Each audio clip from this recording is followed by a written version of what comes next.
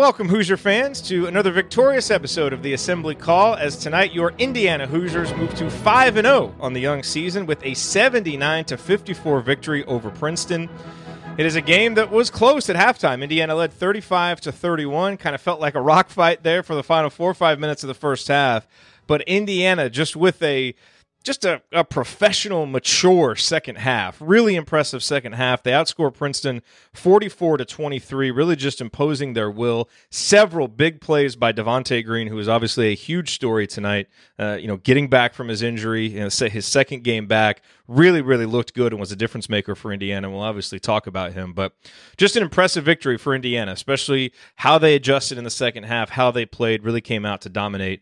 And they did. I'm your host, Jared Morris. I am here with Ryan Phillips, and we are going to break it all down for you on this edition of the Assembly Call IU Postgame Show. And let's start the show the way that we start every show, and that is with our banner moment. And, you might think that I would go with one of many Devonte Green plays for the banner moment, being the president of the Devonte Green fan club and all. And there were many of them to choose from, but I'm not going to go with one of those moments, although there will be plenty of time to talk about them as we go through the show. Instead, I'm going to go back to the beginning of the second half when this game was still in doubt. It was 35-33, and actually, if you remember back to the first couple plays of the second half, Indiana didn't come out very well. Joey Bronk fumbled a pass away on the first possession. They turned it over again, I think, on the next defensive possession. They could have grabbed a rebound. It bounced out of bounds. So it was, kind of a little flat start. But then at 35-33, Trace Jackson Davis gets called for the flop. It was a terrible call. The guy pushed off. Trace didn't flop. And we saw what has become a bit of a theme from Trace, which is that, if he makes a bad play or someone scores on him or there's a bad call, that competitiveness comes out and he just basically goes out and dominates for the next couple possessions. And that's what he did. And I thought it really set the tone for Indiana. On the very next possession after the flop, he took the ball from the top of the key, took a dribble in, made that nice little 13, 14-foot jump shot, which, a lot of us were probably like, is that a good shot? But he made it. He was, clearly determined to take it. It was a really nice play. Then he got a tough rebound on the other end. And then when he came down offensively on the next play, I think it was Devonte had the ball on the right wing, and Trace clapped loudly for him to get the ball, got it, reversed it over to Al, set a really nice screen on the wing for Al to get him going to the bucket. And that ended up putting Indiana ahead 39-33. That 4-0 run really sparked things for the Hoosiers because Princeton never got any closer than that. And it was this flurry of play from Trace. We've seen it from him before, but that competitiveness and playmaking continues to shine through. And look, he may be a guy who's only a freshman, and this wasn't his best game of the season tonight, but there are times when this team really seems to feed off of his energy and feed off of that confidence and that attitude that he has. I thought he brought that. And, that combined with the adjustments that Indiana made offensively and a little bit of a renewed sense, I thought, of intensity and just cohesion on the defensive end is really what drove Indiana in the second half. But I thought that really sparked it. So hat tip to Trace for getting things going and for having a really nice stretch of play right there. All right, our banner moment tonight, as always, brought to you by our friends at Home Field Apparel, a company that was founded by an IU grad and that remains based in Indianapolis. And look, there are a few reasons why you should go to Home Field Apparel and get gear. Number one, it's so incredibly comfortable. And it's even comfortable after being washed. You know how a lot of times you get a t-shirt, you get a sweatshirt, and the first time you wear it, it just feels great. But then you wash it and it's not the same. Not these. That Bison hoodie sweatshirt that I have, that I've worn and washed so many times, it still feels so comfortable. Plus, it's unique. I mentioned that Bison logo. Well, they have logos that you can't find anywhere else. So many cool ones to choose from. They've gone through the IU archives to find. So you're going to find unique stuff there. And plus, hey, let's give them some extra credit for being prescient. They went on the record with that 9-win Indiana shirt. Obviously, the Hoosiers still need to get a couple of wins to get there. But, could be the greatest called shot in apparel history, as we've talked about. And hopefully they get another one against Michigan this weekend. But you can get that shirt there. They've been rolling out shirts for the IU football program all year long. So much to choose from. It's all comfortable. It's all unique. And one final note that you need to know before you order, because you're a member of the Assembly Call audience, you get a massive discount when you order at homefieldapparel.com. Use the promo code Assembly20 at checkout to get 20% off your entire order. That's Assembly20 for 20% off your order. And by the way, if you go to the URL homefieldiu.com, it will take you directly to the IU collection there. So homefieldiu.com, use the promo code Assembly20, get the most unique and comfortable IU apparel anywhere. All right, well, it is time to move the ball, find the open man, and get some opening thoughts from the rest of our team. It's a two-man show tonight. Ryan Phillips, what do you have to rant about? Well, I know everyone's here to talk about Ryan Langborg from La Jolla Country Day in San Diego, but kid had a nice game. Didn't even get 6 minutes into the show, and you're talking about... I just thought I'd give him a mention. He went to my alma mater, led him to a state title. San Diego chicken. Yeah, that. Anyway, hey, we could use that kind of shooting on IU's team, right? two of 10 tonight, and anyway, I think the guy that I wanted to talk about, you were right to talk about Trace. I think that a lot of people were upset that IU didn't get Dawson Garcia today, and if you want to know why, I mean, Trace is probably a big part of that equation. I mean, he's a guy who I think is going to be here and who is really good and is going to be, I think, one of the better freshmen as far as having an impact on a team. Is going to be one of the better freshmen, certainly in the Big Ten, and will be noticeable around the country. I think people are gonna really have to take notice of him and account for him. But I guess I'll talk about Joey Bronk, who I thought had his best game as a Hoosier. I think that there are still some warts of Joey's game, like turning it over 4 times tonight, and a couple of them were very preventable turnovers.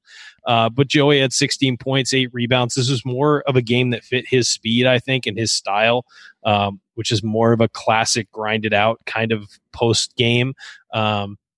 And I think that he and the other big men really struggled with the double teaming. And Princeton's the first opponent that consistently doubled the post. We're going to see that in the Big Ten. And it was clearly the first time IU has faced that this year, because they look like it was the first time they faced it this year. They really did not play well reacting to the double in the post. The guards didn't play well. The post guys didn't play well.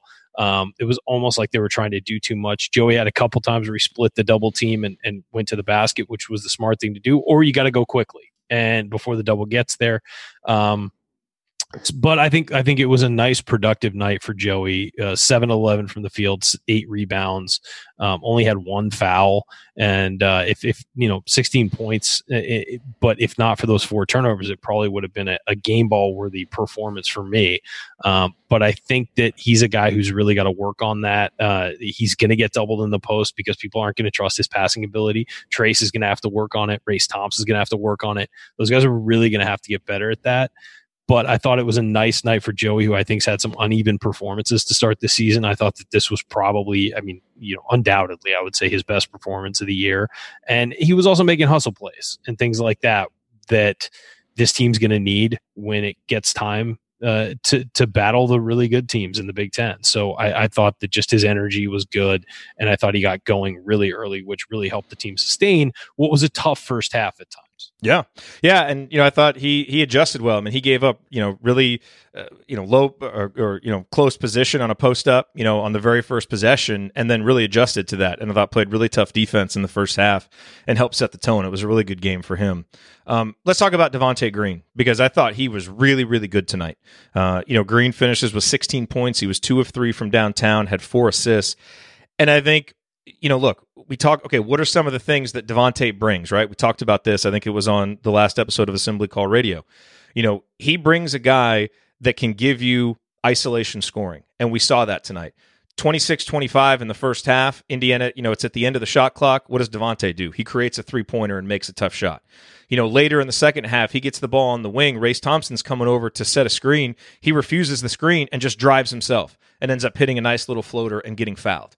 And I thought one of the nice things that Indiana did in the second half, Ryan, because to your point, Indiana's bigs were really struggling, getting the ball in the post and doing anything with it in the first half. And so one of the adjustments... Quite frankly, I think Deron Davis would have been better at passing out of the double team given his experience doing so, and he was out tonight. So I think that that's a guy early in the game they would have inserted to try and get Princeton to stop doing that. But it's just not available. But one of the adjustments they made, and Devonte started the second half, and he's by far the best player on Indiana's roster at doing this, is they started using more of the side pick and roll to get the bigs the ball on the move instead of just stationary trying to body Can't for double position. Guys who are on the move. Yeah. No, and Indiana's bigs are good like that. Joey can actually handle the ball a little bit on the move, although they turned it over some today. Trace is such a fluid, confident athlete; he can do it. And they 4 or 5 times they made that little pocket pass, and got a layup. And Devonte is great at that.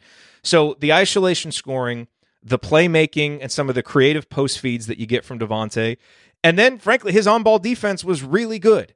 His denial on the back cuts was really good. He only got one steal, but he prevented, 2 or 3, just easy layups on back cuts just because he was alert with his arms, alert with his eyes. So I thought, again, for a guy who hasn't practiced much, I thought Devonte was outstanding tonight. He was efficient. He was only 5 for 8, and Sean Morris mentioned this on the broadcast. There were a couple of times where you kind of expected Devonte to take a little bit of a wild shot, and he didn't. And one that he did take, it came right on the heels of the banner moment when it was 39-33. Indiana's got this little run going, and he took that quick 3 in transition. For the record, I have zero problem with that shot. No. Because that would have been a dagger shot that gets the crowd going. He was open. He was open, and he's the one guy who can take that. If someone else if Al Durham takes that, I don't really like it because he's not that kind of shooter in that situation yet. Devonte, I think, is. So I just thought he played smart, played within himself, showed good rhythm with the guys, surprisingly so, given the amount of practice. I was really, really encouraged. And he was out there for 26 minutes. So a really good night for him. Here's the other thing. Another thing he can do is he can break up stagnant offense. And you're going to run into stagnant offense. It happens. That's basketball. You're going to run into stretches where your offense is not flowing perfectly, even against a team like Princeton, where your offense is not. And give Princeton credit. They defended IU really well for a long stretch of the game. And he broke up some stagnant offense. He had that step back 3 that was, that great, crossover and step back 3 that he nailed. And that really is the kind of shot you expect from Devonte Green when the chips are down and the offense is not playing well. He's also a guy who just with his quickness and his movement can open things up offensively when things are clogged up and stagnant. And so I agree with you. I thought he had a great game, much more than I was expecting. Also, only 1 turnover in those 26 minutes, which again, turnovers have been a bugaboo for Devonte going back to his freshman year. The ability to play without making mistakes and without turning the ball over. I would rather have him miss 2 or 3 open threes than turn the ball over ever. I'm willing to take the shots as long as he's not turning the ball over and giving teams a run out. Only 9 turnovers for the team, by the way. They really took care of the ball well outside of a few sloppy stretches. It was a slower game, so you expect the number to be down a little bit.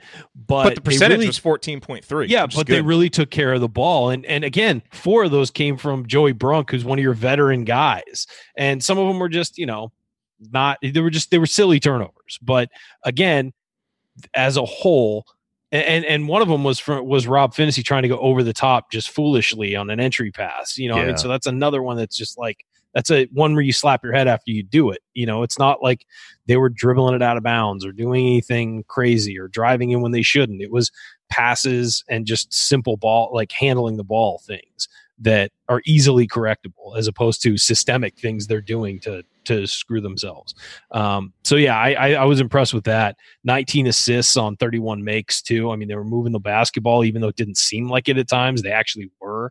And, you got guys in the second half, finally, when it opened up a little bit, got guys throwing lobs to each other, looking for each other instead of forcing shots. I thought the first half was a lot of rushed shots. It was a lot of fool's gold shots where, wow, I'm open. Well, there's a reason you're open. Race Thompson took a 3. I don't mind that because he was literally, there were 10 feet between him and the other guy. I'll let him take one of those a game and see if he can prove he can make them. Demizi took a couple of really rushed shots. They were just guys firing things up to fire things up as opposed to finding it within the offense. But that a team like Princeton, you're playing into their hands when you do that. What they don't want is you to run good offense and get a shot 4 feet from the basket where they know you can beat them. So I just thought that they kind of rushed some things in the first half, and I think they really settled down in the second half and worked on just pounding it inside. And that's why I give a real big hat tip to the coaching staff for this game because I agree with you. In the first half, I thought there was a stretch there between maybe like the 10 and 7 minute mark where the offense hit the skids, but they were getting good shots. Race missed a couple of layups. They were. I think Demizi missed a wide open 3. They were getting some good looks and missing them. But then after that, they really started rushing shots. On 4 out of 5 possessions, guys basically took a shot without passing, just off the dribble, and it was a low percentage 2 every single time. Al took one, Demizi took one, a couple other guys took one, and they seemed a little out of sync. It wasn't working going inside. They weren't really making any threes, and it's like they just got a little bit discombobulated. And so to the coaching staff's credit, they came out in the second half with a much better plan offensively, and I thought defensively just dug in a little bit more. I thought they They bodied up a little bit more, on dribblers, and they boxed out a little bit better, and they were a little bit tougher inside. To me, I didn't see any big schematic adjustments defensively, and maybe you saw something that I didn't. I thought they just executed the defense better, because they had a little bit more focus. Yeah, they had a little bit more want to and grit. One example of which I'll talk about in the meaningful moment coming up, but.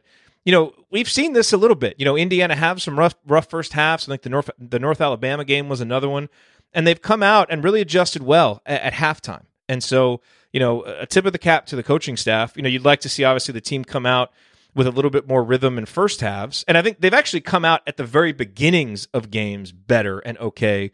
But they fall into these lulls in the middle part of it, and some of that may be the rotations. Jerome Hunter, I don't recall, did he play a lot in the second half? He played 8 minutes in the first half, 2 minutes in the second half. Rob Finney, we hope he's okay. He obviously got hit in the head and didn't come back in there. Demezy Anderson only played 4 minutes in the second half. So, Armand Franklin only played 4 minutes in the second half. It really felt like a game where Archie kind of shortened the rotation a little bit in the second half and went with the guys that were really rolling after giving guys a chance to play through it in the first half.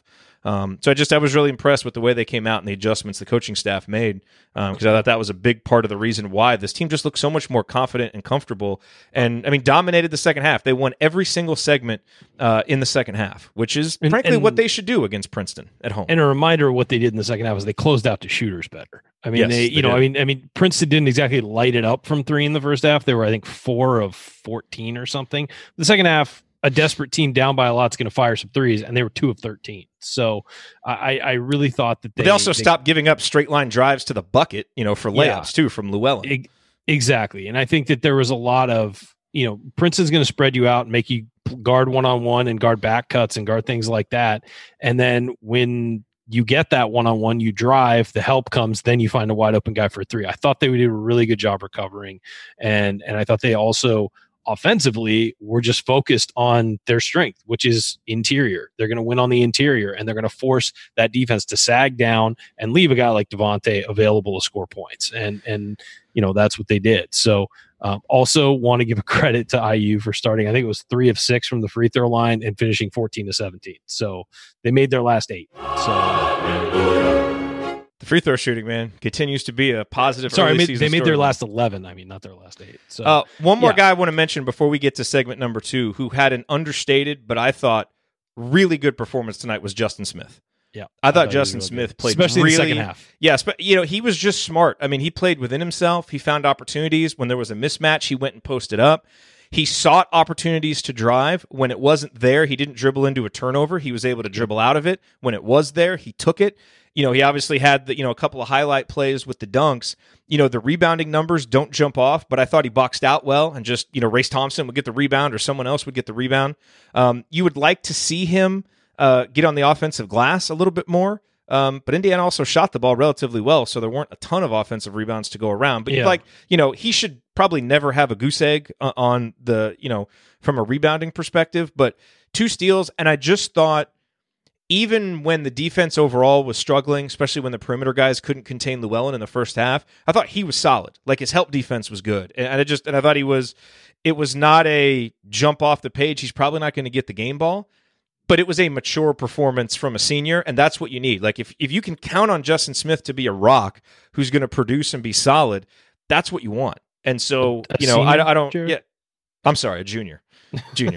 Sorry, just making sure you were aware. No. I know. But he's the upperclassman. Juniors now anymore, they feel like seniors because they've been here so long. But again, he led the team in minutes also, and I thought the second half he really played to his strengths in the second half. Like, he had that really nice. I forget who threw it down to. I think it was Trace. Threw a pass. No, it was a high-low pass from either Trace or Race Thompson. I don't remember, but it was a high-low pass, and he turned around and just had a quick little hook shot, and he was playing to his strengths, as opposed to his strength is not dribbling around the perimeter hunting a shot. His strength is attacking and getting into the paint and finishing there. And there's nobody on Princeton who can hang with him, when he's doing that. And so I thought that he attacked smartly. You're right. Justin has been efficient this year, which is something he wasn't the last couple of years. 6 of 9 from the field, and he had a couple of those that were, went in and out. He's being efficient and putting himself in the best position to score. Also hit both his free throws. You're right. Only 3 rebounds, but Joey Brunk was gobbling up 8 and Reese Thompson had 5. So there wasn't, that's going to happen this year. Guys are going to spread the rebounds out. Trace Jackson Davis has been on a rebounding tear. He only had 4 tonight, but it's just, guys are going to spread those rebounds out when you have a lot of but team rebounding wasn't a problem. I mean, they not at all. Yeah, it wasn't like he was missing opportunities for rebounds. And I will say, you said that there was a guy who had a sneaky good performance. I would put Race Thompson in there too. I thought in the second half, Race Thompson was a big part of what they were doing. He had 2 assists. He bounced back. First half was rough for him. First half was rough, and then I thought in the second half, and again, Race can play 20. He can play 22 minutes, be a plus 20, and only score 5 points. It's not about points for him. It's all the other stuff he does on the interior. It's the stuff he does on defense. It's all of those positive things that are winning things, that are things you have to do to win, that he helps out. A lot like Joey Brunk, where it's a hustle play, or it's, just getting in front of a guy who's driving down the lane, or altering a shot, or any of those little things that don't necessarily show up in the stat sheet. Yeah. Trace Jackson Davis wound up not getting a block tonight, but how many shots did he alter? There was at least a half dozen drives that he altered.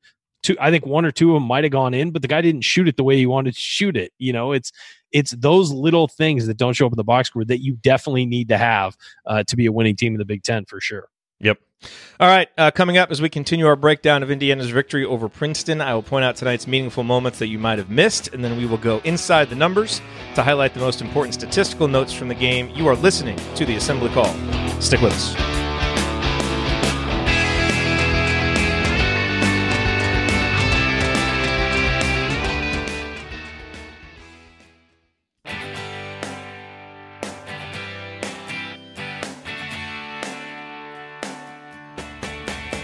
This is Verdell Jones.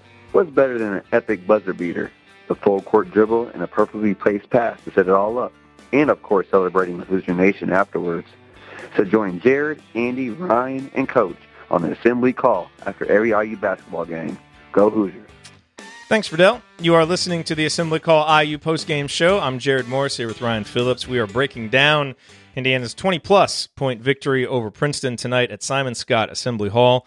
Ryan, it's time for tonight's meaningful moment that you might have missed. And, I teased this back in the first segment, but, it's a real subtle thing. But I thought it was, again, when we talk about adjustments Indiana made in the second half, I thought this was an important one.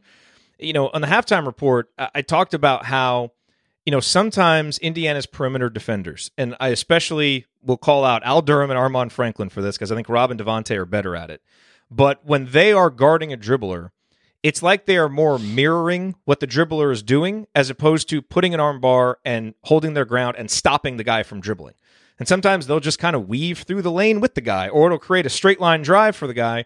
And that's what we saw from Llewellyn time and again as Princeton spread Indiana out and just kind of picked on the guards who did not do a very good job of containing the dribble penetration. I thought Al Durham was much, much better in the second half, as good as he's been all season long. There was one play early in the second half. I think it was Llewellyn tried to dribble into the lane, and Al just bodied him up. He put that arm bar in his back or in his side and just didn't let him go. Did it without fouling, but impeded his progress. Several times he did this, and it's a subtle little thing, but it's what the pack line defense kind of needs to make it go. So you're not constantly putting the defense into help situations, putting the defense into rotation. More importantly, you're not putting the defense into recovery situations. Right. Or just, again, letting a guy go straight to the basket. So, this was not a, from a scoring perspective, this wasn't a great game for Al, but I think some of that slack was obviously picked up by having Devonte Green back in there. He only had to take 6 shots, but I thought Al did a lot of other things well tonight after kind of a rough first half. Had 4 rebounds. He had a career-high 6 assists. And again, I thought his defense, as much as anybody's in the second half, really helped key the turnaround on that end of the court. So I know I've been hard on him and his defense so far this year, but it hasn't been good. I thought in the second half tonight it was, and it really showed. Here's the difference for Al this year.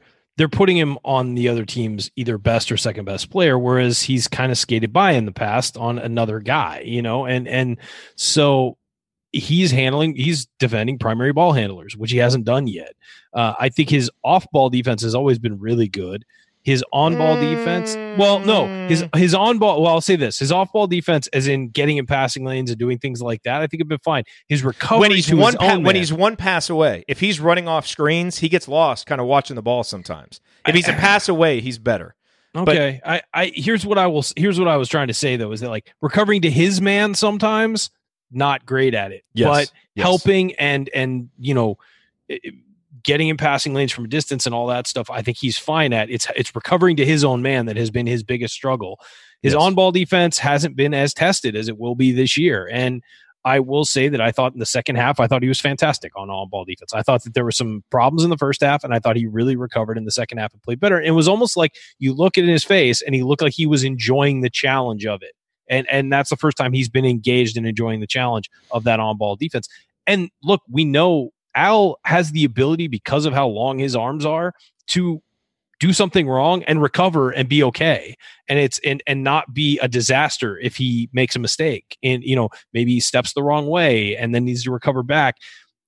Because of his physical gifts, that isn't necessarily the end of the world where a smaller guy would have an issue with that. So I think he just needs to learn the limits, or, how much his body will help him with these things. That was the one thing OG Anunoby was always great at, was he just knew that physically he could screw up and physically recover to anybody, and he never gave up on plays. And I think Al is he's got to start to build that confidence as well. One thing I will say about Al, I know we're talking defense, 6 assists tonight. I think he did a really good job of moving the ball around. Yeah, he did. He really did. And also finding openings for guys that maybe didn't look like they were there. And then, throwing a couple alley-oops was nice at the end. Yeah, I mean, points wise, it's his lowest output, but I feel like there have been other games certainly where he scored better, but didn't overall play better than he did tonight. Yeah, no, I agree. And the other thing is, he didn't score much, but he didn't shoot much. It wasn't like, he didn't need to. Yeah, it wasn't like he missed a ton of shots, and that's why he scored for you. He only shot 6 times, and he took 1 3. He didn't try to overdo it from there, and and the 1 3 he took, I was fine with. So I mean, it's he's been hitting them, so why not give it a look early on, especially. So. Yeah, I agree with you. I think that the first half, it looked like more of the same on the ball with his on-ball defense. I thought the second half, he looked a lot better. He looked like how we expect Al Durham as a junior to look on the ball. Yeah, another meaningful moment, going back all the way to the beginning of the first half. It was 8-5 out of the first media timeout. Indiana came out with a quick 4-0 run out of that media timeout. And it all started with another beautiful baseline out-of-bounds play from Indiana. Trace Jackson-Davis ran off a couple of screens, ends up getting a dunk on the lob. I think Al Durham threw it. Yeah. This is becoming a theme. I mean, Indiana's got some really nice actions on the baseline. Again, credit to Archie Miller and the staff for drawing up some good plays, having the guys prepared. Absolute 180 really from nice the last 2 years. I thought that our inbounds plays were just super basic the last 2 years. And I think that already this year we're seeing there's some creativity, there's some variance, they're doing different things, and clearly they're blindsiding teams with it because they've made teams look foolish on a number of inbounds plays so far. So kudos to those guys for figuring that out. One other meaningful moment that was interesting, I think it was toward the end of the first half, if I recall correctly, but, the TV cameras caught, Archie Miller over on the sidelines giving Jerome Hunter what I will describe as a stern talking to. Like, you could only see Archie from the back, but you could just tell by like the gyrations of his head and his body, just the body language in general from the back. Yeah. And look, it didn't seem like it was outlandish because Jerome did not play well in the first half. Defensively, was not ready to recover, did not, close out on shooters in any way ready to have the dribbler, attack him. The guys just blew by him. The same thing kind of happened to Demezi, who, one game after seeming so into it on both ends against Troy, was really out of it. But again, as I mentioned before, those guys didn't play much in the second half. And, if that was in response to their play in the first half, and this is Archie saying, look, I'm going to roll with the guys who, are out here. Especially in a game that's close. Yeah. It's pretty close. Yes. For a lot and if he's saying, I'm going to roll with the guys that are going to compete defensively, I applaud him. That's the kind of stuff that we want to see. And that's the kind of stuff that having depth and some health, at least having 10 scholarship guys healthy, allows you to do. And that was another reason I thought it was a well-coached game and hopefully a learning experience for those two guys who I think we all agree we're probably never going to know from one game to the next until maybe February, maybe what those guys are going to give. And I think you have to hope that one of them is ready to, come out and play well. But, Demezi is a sophomore, but we know he's a guy who's kind of still trying to develop the kind of instincts that you need to function within a team concept like at Indiana. And Jerome is still just trying to get back comfortable playing, basketball again. So it's going to take them some time. Jerome, I've been telling people, treat Jerome Hunter like a true freshman. Like this is his first time on campus because he didn't get to develop last year. A lot of redshirt guys get to develop. He didn't get to do that last year in the same way that Arace Thompson got to during his freshman year or something like that. So you've got to treat this guy. He's going to be up and down like a freshman would be, and he's going to have good games and he's going to have bad games, and he's going to have games where he looks like the next great IU player possibly for stretches and then drops off completely. And it's just going to be that way because he's got to get used to playing basketball again after a year away. And people don't understand what a year away from playing actual games will do to you and how that really can hurt your performance. So I've been away from it for like 15 years. How am I going to do at that fantasy camp in August? It's going to be interesting. It's going to be rough. We're hiring a videographer just to follow your every move, right? And like a doctor to be on call. Yeah, and well, yeah, that too. A medic, a stretcher.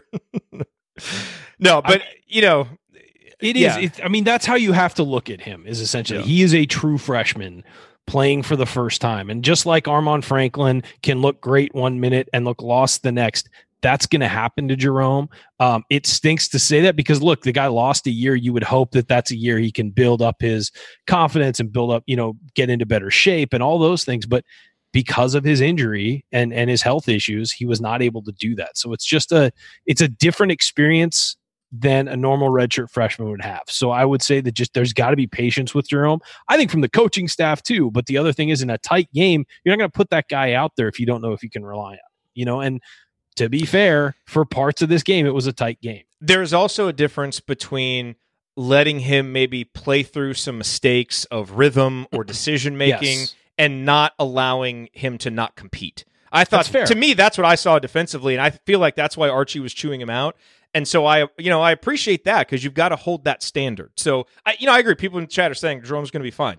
Believe me, I agree. I think this guy's going to be a huge player for this team as early as this year, but there are going to be those ups and downs. Well, and there's freshman moments guys have where they think they're competing, but they're not. They're not even close to competing, and that's the frustration with freshmen is that they'll be out there and they're competing at 100% for what they did in high school, but not 100% for what you need to do at the college level. And so, again, there's going to be those ups and downs, those ebbs and flows. I bet there's going to be a game where Jerome Hunter looks absolutely locked in defensively and everything, and then the next game comes out and lays an egg. Demezy Anderson laid an egg tonight we were all, after the last game, kind of like, all right, we'll take this, but again, complete swing. And I think we all expected something like that. Just when you get confident, the real world hits you. And I think that happened to Demezy today, and he needs to rethink, some of the shots he took and some of the angles he took defensively and all of that stuff. It's part of what makes Trace's start to the season so impressive. Unbelievable. You haven't had that from him.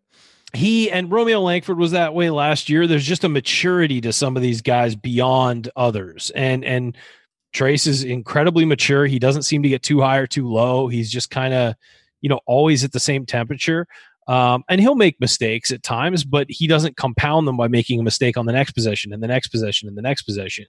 It's like after something happens, a mistake or a bad call, like I was talking about the Banner moment, it's like he wants to attack. It's like he hyper focuses too. I mean, he almost always makes a good play after that. And quite frankly, that's why you recruit a guy of his talent level and ability. Makeup. Yeah, well, that's the thing. Talent level, ability, makeup. I mean, that's why you sometimes need to throw in that, people will sometimes say, oh, I don't want to deal with the ego of a 5-star guy. No, you want that guy. Because not every 5-star is created equally, and there's a different level to Trace Jackson Davis's game. And he seems like a guy who has a healthy ego. Like there is sure. No, there's the ego that he has is, I know I'm better than that guy. I can beat him. There's that level of just confidence as opposed to, a personal ego. It's an on-court ego of, I can beat this guy and I'm going to beat this guy. And you need that on your team at some level. Devonte, one-on-one, has that level of ego against some guys sometimes. It's just like, oh, this guy's, I'm going to toy with him and beat him. And that's what he did a couple times tonight. And that's frankly why IU ended up with a win, was because guys like that see that they're better than somebody and attack them the way they should. And that's healthy. That's That's knowing your strengths, and that's playing to what you think is a mismatch. Should probably talk about Armaan Franklin too, real quick, while we're talking about freshmen, because he's a guy who obviously his stats have not kept up with that first game, which no one expected that they would. And I think his hold on the starting job is obviously tenuous, just until Devonte and/or Rob are ready to take it back, which may be as soon as Monday against Louisiana Tech. He only played 12 minutes tonight. I thought he did a few nice things. Had a couple nice buckets, had a couple of nice assists. The one thing I continue to notice about Armaan, and this will change, he will get better at this, especially just as we go through this year, when he gets the ball on offense and he drives into the lane, it's almost like he's afraid to probe too far or to commit to driving, even if he's got a lane, because he's just a little tentative. And I think it'll change. I think he'll get more confidence. But, those are the kinds of things. Like, there are lanes for him at times. He's not quite ready to take them. Once he is, those are going to be buckets. Or those are going to create great passing lanes, where guys are going to come help to him and he'll be able to dump it off. So it's just, those are the things to watch for. He'll have those opportunities as the season keeps going. And I think, because he also strikes me as a mature guy. Like, I don't, you've never once watched him and said, okay, Armaan's not competing. He reminds me a lot of when Al Durham came in as a freshman. People didn't expect a whole lot, and immediately he was competing. And maybe not like a star, but he was competing, and he had the confidence in himself that people maybe from the outside didn't have in him. And that's just as important. I mean, here's the thing. He played 12 minutes tonight. He got put down a little bit because guess what? Al and Devonte Green were playing really well together. So you're going to ride with those guys. But we want Armaan Franklin playing 12 minutes a game. Yes, that's absolutely. It's just compared to what he's been doing, he's been playing more. So he played 12 minutes. And it wasn't his best game. But he didn't turn the ball over. He didn't take bad shots. He didn't, dig himself a hole because he needed to do something. He just sort of plays what he's good at. Now, the bummer part is that he was a -2 on the night. Only Demezi was in the negative. He was a -3. Yeah. But I mean, single game plus minus. Yeah, it doesn't matter. Yeah. But I will say that a guy like Armaan is a guy who you want to be able to be a freshman. And look, I would not be surprised next week if he's not in the starting lineup anymore. Devonte's back. Rob Finnessy's playing better. Is hopefully getting better. Not playing better, but getting better. I think that's probably it for him in the starting lineup. But that's good because now he can develop in stretches off the bench. You just hope that his play doesn't take a step back when he's seeing fewer minutes. Okay, inside the numbers, your favorite segment. Let's talk about a few numbers here. We already talked about the free throws. Obviously, 14 for 17. Another really efficient night for Indiana from the free throw line.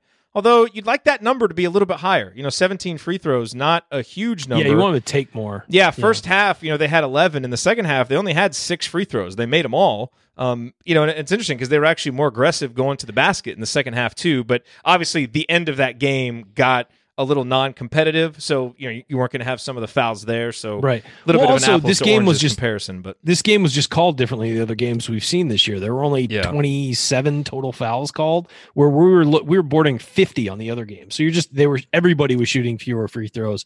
Princeton only shot 13, so that was just the flow of the game, I guess. And you'd like them to be. I don't want 50 fouls in the game, but you want it to be somewhere in between where tonight's was and where the other games have been. So. Yeah. Other numbers that jump out, Indiana had 19 assists on 31 made field goals. That has to be the highest assist rate of the season, which was great to see. That's a path for this team. Again, not a team that brings a lot of individual offense. They've got to move the ball. 8 steals is also impressive. Devonte Green coming back obviously helped that, but Justin Smith, Joey Brunk, and Race Thompson they had a stretch. All had 2 steals. There was a stretch where they had 3 steals in a row on one sequence. I mean, when you're pressuring the ball and making passing lanes difficult and making dribblers uncomfortable, you get steals. What was the breakdown on that? 5 of the steals came in the second half. 3 of them came in the first half. Not a coincidence that it was more in the second half. The other big thing that Archie Miller talked about coming into the game was obviously defending the post. Indiana did a really good job defending the post. Great job of that. But also, Princeton to a certain extent, and perhaps they did this because Indiana was defending it so well, they abandoned the post and went to their 5-out offense. And then it was about getting to shooters because you knew that Princeton was going to want to shoot threes. And Princeton ends up for the game 6 of 27 from downtown. Now, did they miss a few good looks? Yeah, But I thought for the most part, Indiana did a pretty good job of challenging shooters and at least being there, making guys uncomfortable. And so I think, that 6 of 27 wasn't just a team coming in and being cold. I think Indiana contributed to that with just more intense defense. Better closeouts, yeah. Yeah, and it led to Princeton scoring .831 points per possession, which, again, I can't confirm that that's the lowest number of the season, but I think it's close. And that is the lowest. If that's the lowest number of the season, Princeton is the highest rated offense Indiana has faced. So that's a good sign in terms of progress for the defense, that things are getting a little bit better. And then the other number, obviously, that jumps out is, 15 field goal attempts from Langborg. I don't know what it is about San Diego guys feeling like they've got to get up more shots than anybody else. What is it about that high school? Wind up in Indiana and just have to shoot. Yeah. What numbers? They just have to insert themselves into everything. Yeah, they really do. Interrupting possessions. Exactly. No, I got some numbers for you.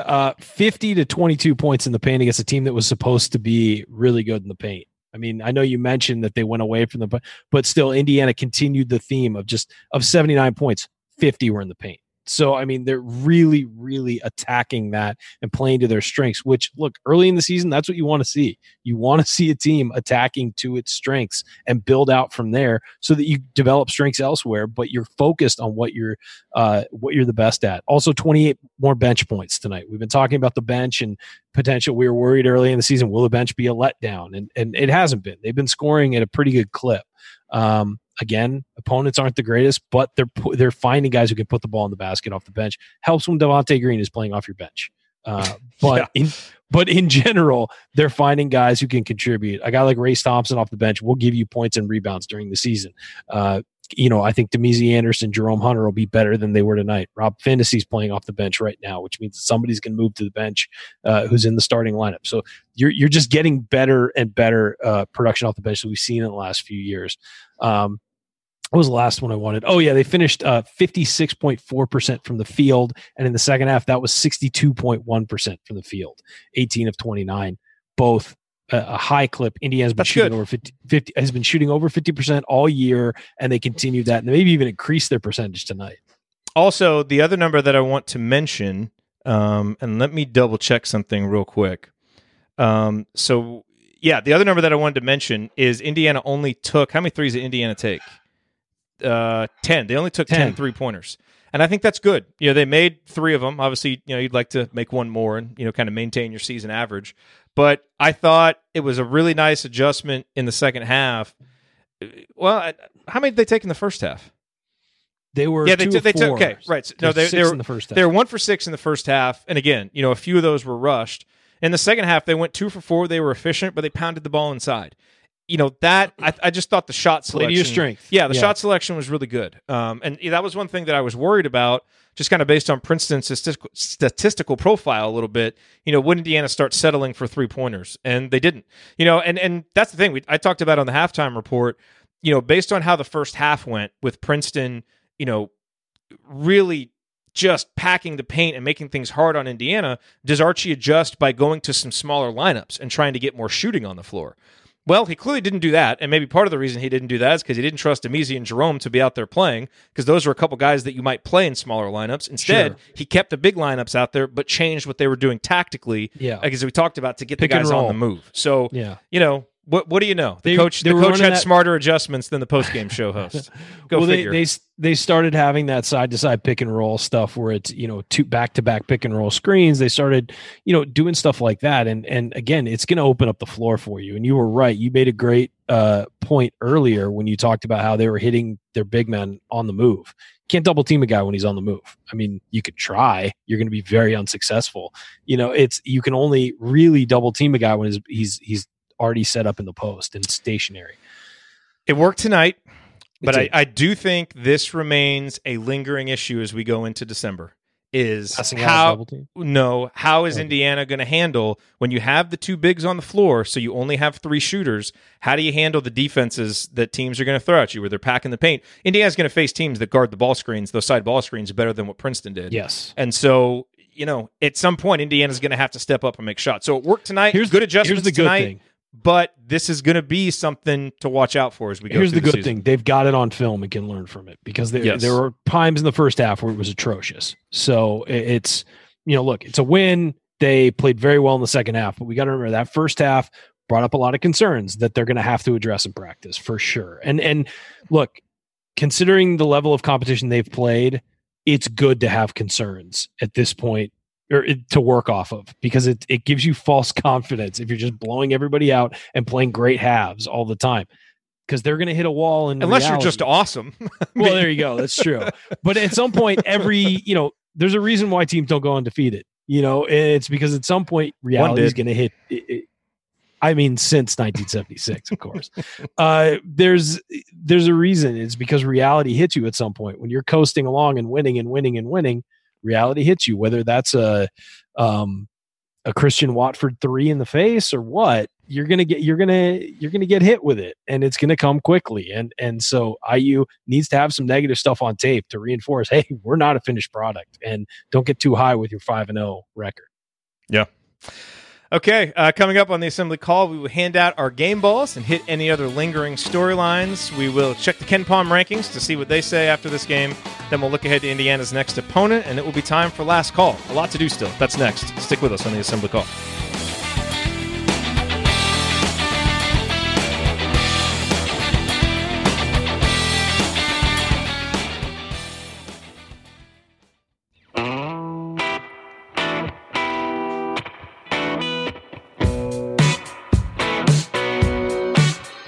This is Tim Priller, and I never miss an episode of the Assembly Call. Thanks, Tim.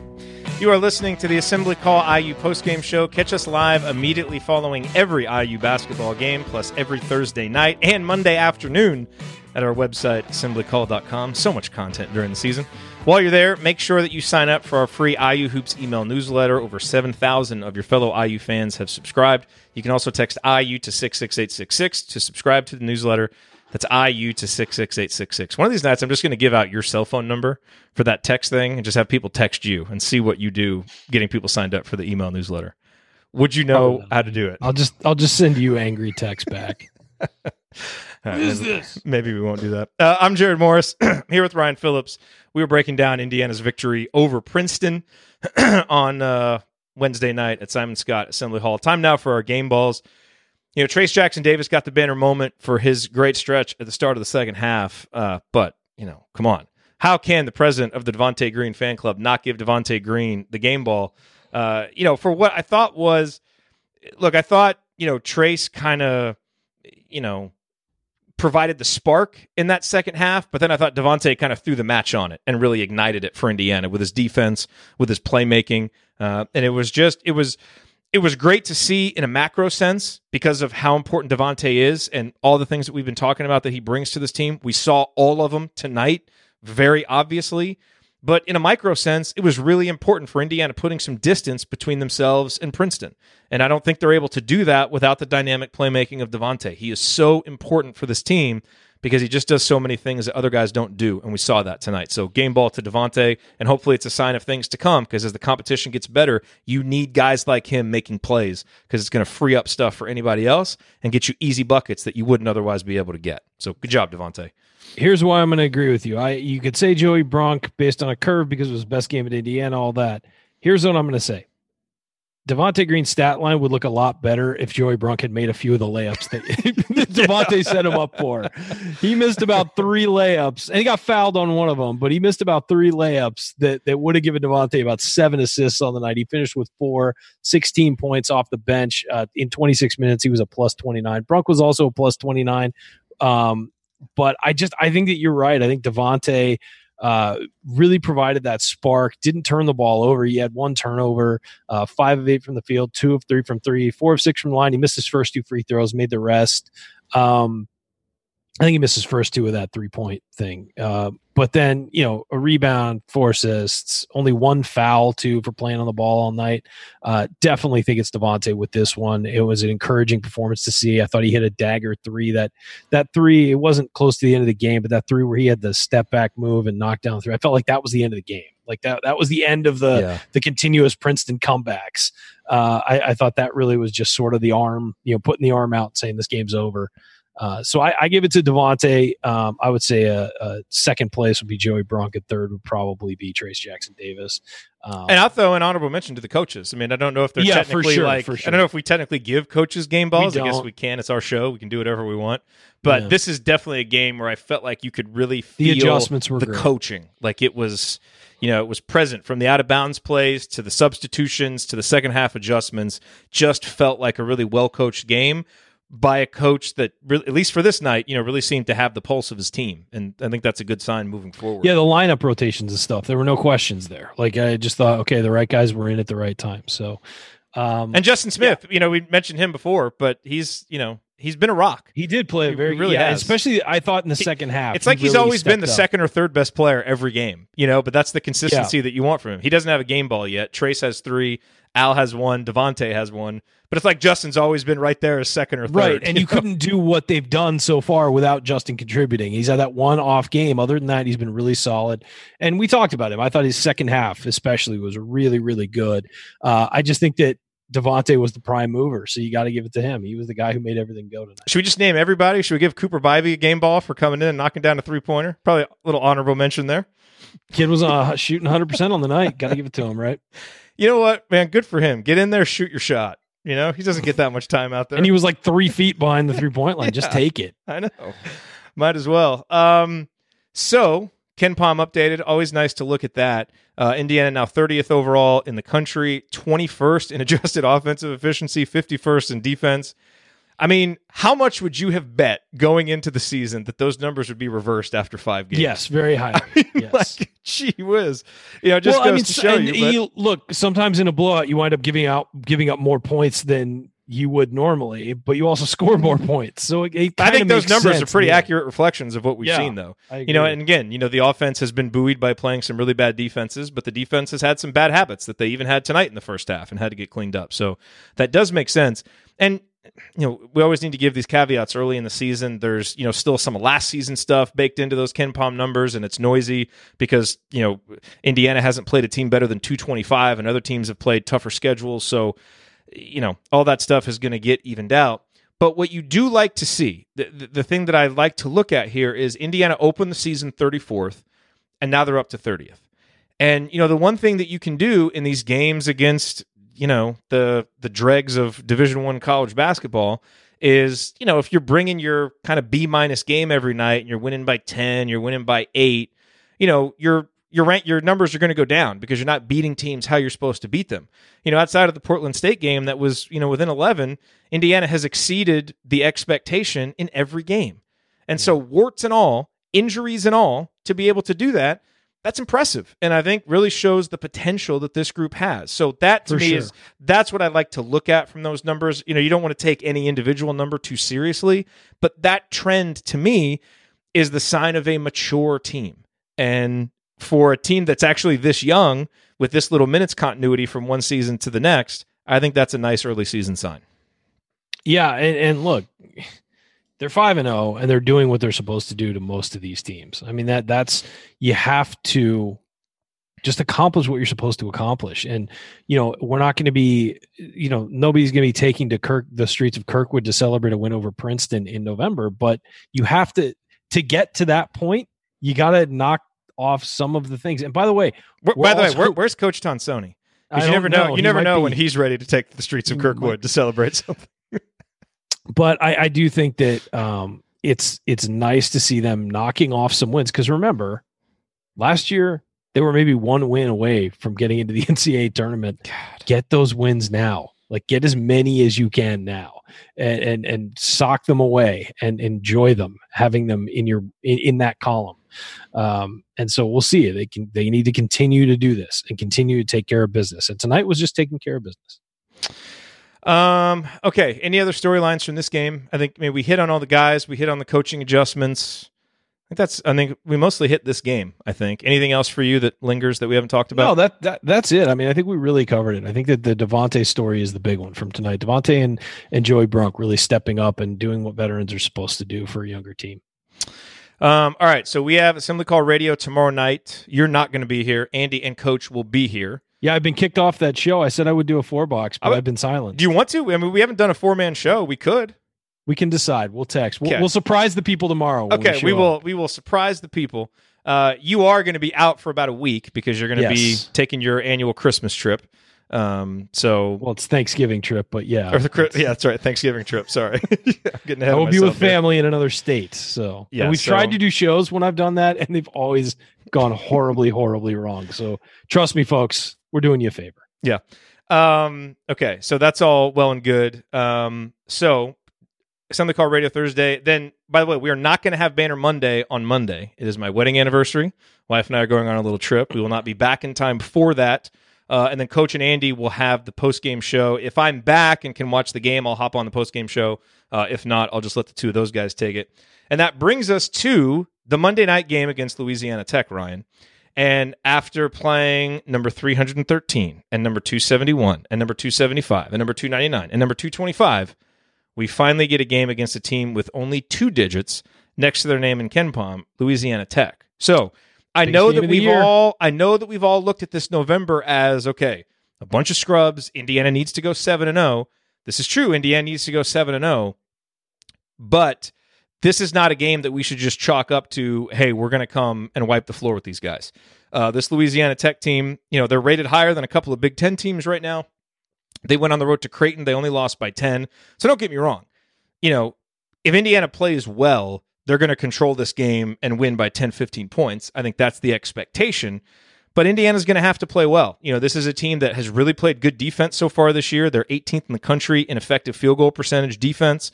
They've defended twos very well. They're holding opponents to 39% from 2-point range. So it's going to be, a big test. I don't know their personnel. Again, we don't have Andy here to kind of break all that down. But just looking at what they've done defensively, those are good defensive numbers. Those are the kind of numbers to track to know if a team is playing good defense. Because those numbers tend not to be too noisy. You tend to have a pretty good defense to be good at those numbers. So it's going to be a big test, I think, for Indiana's inside guys and for Indiana offensively.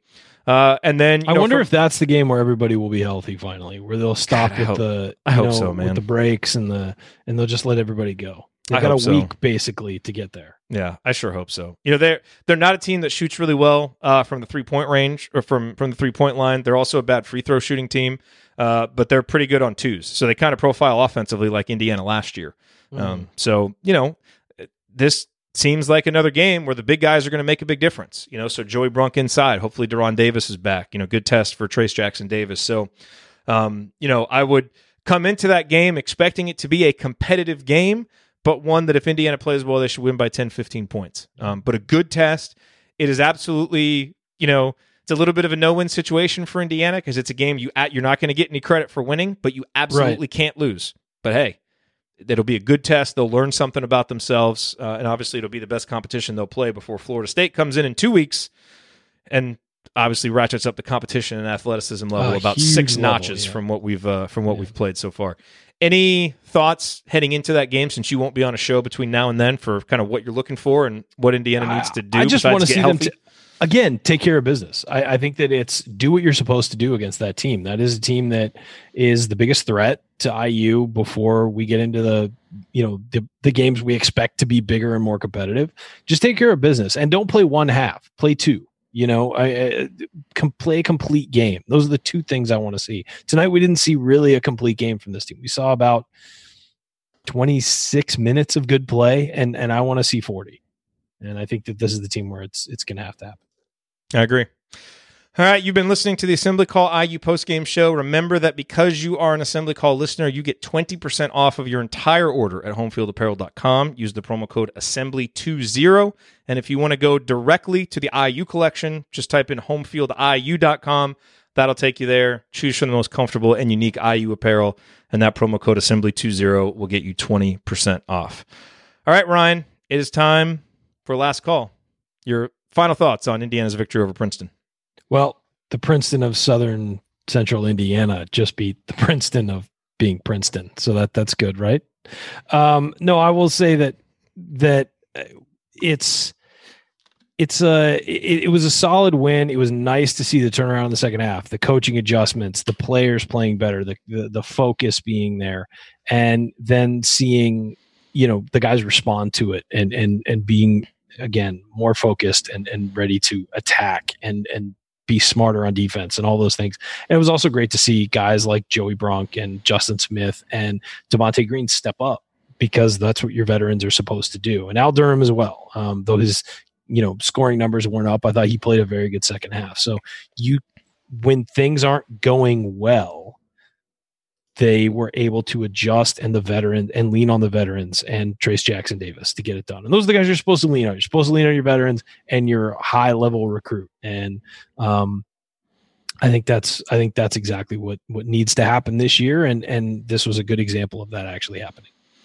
Yeah, agreed. Really impressed with the coaching tonight. Good adjustments in the second half, and just impressed with the guys for taking some of the things they weren't doing well during that lull in the first half.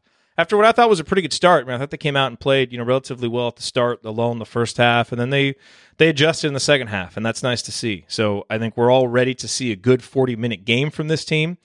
That also might be a little bit of an unrealistic expectation for a team that's had, 2 guards injured, is dealing with so many new pieces and kind of working guys in and out of the lineup. Some ups and downs are to be expected. But what we saw tonight is that, in a close game, Archie needed to make adjustments. He did. He shortened the bench. It worked. You get your playmaker back. He makes an impact, and you go on and dominate in the second half. And so many, many more things to be encouraged about tonight than to be discouraged about. And I think this team is progressing about as well as you could have hoped. And now the next big step for them is get guys healthy. Duran had back spasms. Archie said on the pregame radio he was 50-50, so I don't know if that was a little bit of load management, just trying not to, trying to give him a little break where you can, which I think would be smart with Duran.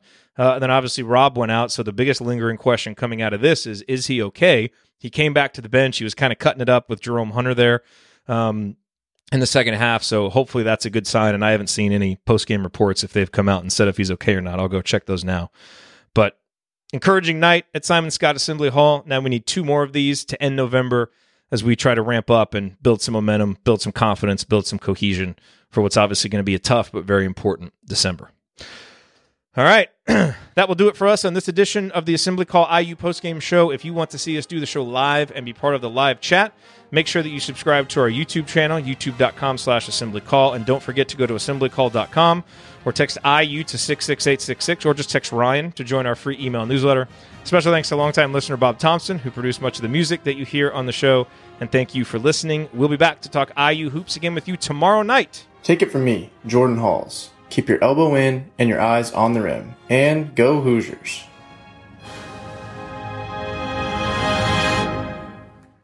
Thank everybody for coming out. All right, I got to get out of here, folks. Thank you. I have a mad crush on Archie Miller and cut.